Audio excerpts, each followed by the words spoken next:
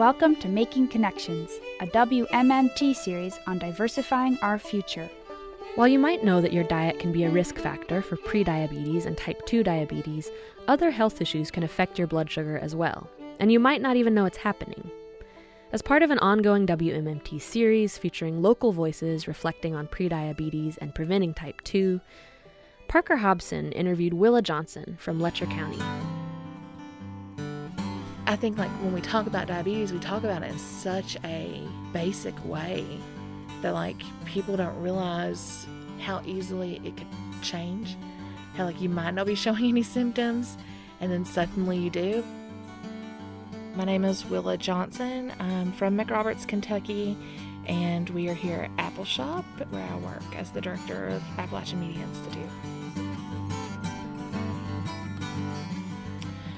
So I've struggled my whole life with several health conditions that were basically just undiagnosed, but I never had issues with sugar or anything like that. But what I did have issues with was my period. And then just the last couple of years, found out I had polycystic ovarian syndrome, and that's where a lot of my health problems lie. And so I've been having a lot of issues with iron and anemia. And so through the blood work of trying to get my iron levels raised, we realized that my glucose levels were on the rise, which is apparently very directly related to polycystic ovarian syndrome, and I had no clue.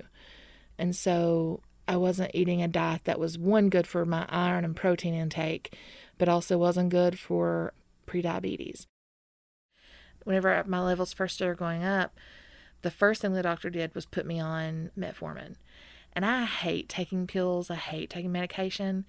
And so I did it for a little while, and then it wasn't making much of a difference. And I just wasn't taking them as regularly as I should. And so when I went back the second time, my levels were still high. I was like, I want to talk about a diet. Let's sit down and have that conversation. Don't just up the medication. And so that's when I started to notice a big difference. And I haven't went back and tested my levels since I've done this, mostly because I started moving.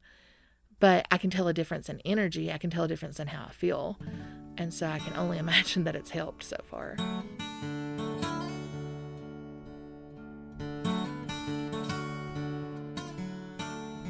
My doctor and I sat down and wrote out a diet for me. So she really sat down and we planned it out together. It was a really simple thing, eat this many color vegetables with each lunch. And then at dinner, it's mostly protein, vegetables that aren't red, orange, or yellow. Those are your higher starched vegetables. So just thinking more greens, less yellows on the plate. It is a little challenging, especially when you have the only other person you're cooking for in your house won't eat meat and also doesn't want to eat a lot of vegetables. So, moms struggle a lot with food and what they eat for a reason. It's really hard to cook a good meal for yourself and cook a good meal that a child will eat. And so those things are challenging. Things if you're at work and everybody wants to go out to eat and you're in an area like this where there's not healthy options to go out to, things like that become a challenge. But I think for me, it's mostly planning. If I really spend time, I try to spend Sundays as much as I can, spending time thinking about what I'm going to eat that week, mapping it out, going to the store, cooking things, prepping things. It sucks. It takes up your entire day. But those are the weeks that I do the best and feel the best. So it's just an investment. But the town I work in and the town I live in are pretty much 30 minutes apart, which doesn't feel like a lot, but it is after a long day. Just the other day, I was really wanting to cook a good, healthy meal at my new house, and I didn't want to drive 30 minutes to Whitesburg, so I went to the Neon grocery store, and there was no fresh food to buy other than potatoes. I couldn't buy bananas for him. The strawberries were rotted. There were no good peppers. Just getting to a store that has good produce is a big problem for people who aren't living in the county seat.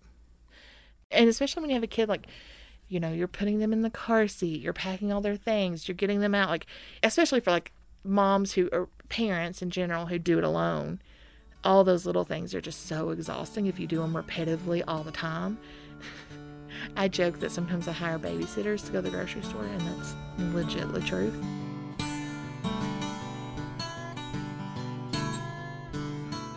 Both of my parents are diabetic, and they're both type 2 diabetic, and I think they're from a generation that, like, they grew a lot of their own food, but they also were like the generation that was introduced to a lot of processed food. And so they think anything out of the garden's healthy. And they also think anything that says sugar-free is healthy. Or just not understanding that sugars and starches are very similar. And so they'll say, I haven't had any sweets today. And I'm like, but you had potatoes today. But I think nationally, we're just really unhealthy. We want everything quickly. We want everything to last a long time and not rot. We want the processed stuff. It's this weird, like, body blaming game of, like, only the overweight have this problem and it's their faults. It's that, like, they've done this to themselves. The truth is, like, we're all taking in so many substances in our diet that cause our bodies to overproduce insulin or underproduce insulin. Yeah, if you're eating a mostly processed diet, like, chances are, even if you're not pre-diabetic, you're gearing that direction.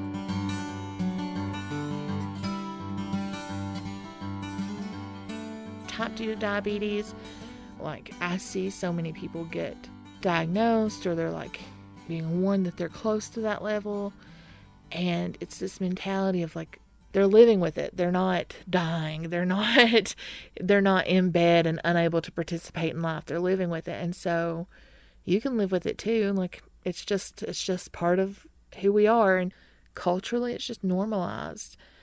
I think that's one thing, like, I'm just so self-conscious about, is watching people in my family take a handful of medication every morning or every night, and just thinking, like, there has to be a better way.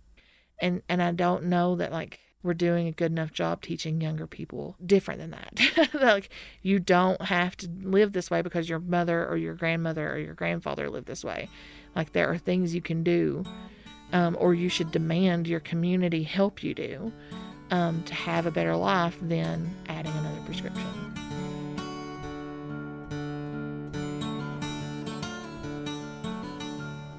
Anytime the conversation goes to, like, food or weight or diabetes, like, I immediately get uncomfortable. I immediately shut down. And I think a lot of people probably feel that way.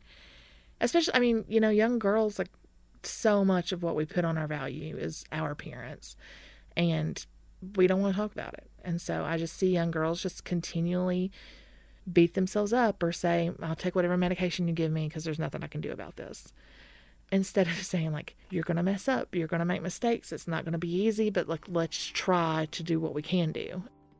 And so I think you got to find what's best for you, but I think there are healthy versions of diets out there for everyone. Going asking your doctor to take your blood levels and to, like, then decide from there. Like, I had no idea that I had, like, almost zero protein. And then I think just being really easy with yourself when you mess up. It's not all or nothing. My favorite quote that I use for people who are struggling with this is, if you miss a step, you don't throw yourself down the stairs. So, like, if you have a bad day, you don't just throw in the towel, you keep going. Do the best you can. Make mistakes when they happen. But I think being gentle with yourself and easy with yourself is the best thing I could give anybody information to do. You've been hearing from Willa Johnson from Letcher County. Prediabetes can be caused by more than just your diet, and it's possible to have it without even knowing it. But if you get your blood sugar tested and you do have prediabetes, health workers say it's not too late to make changes that can slow or even prevent type 2 diabetes.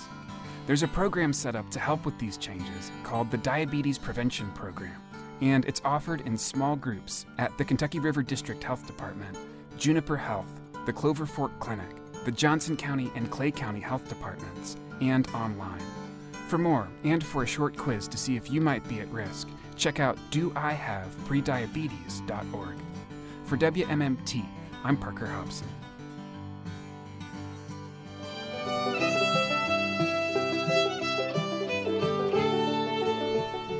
Making Connections is brought to you by WMMT Mountain Community Radio. Find out more at makingconnectionsnews.org.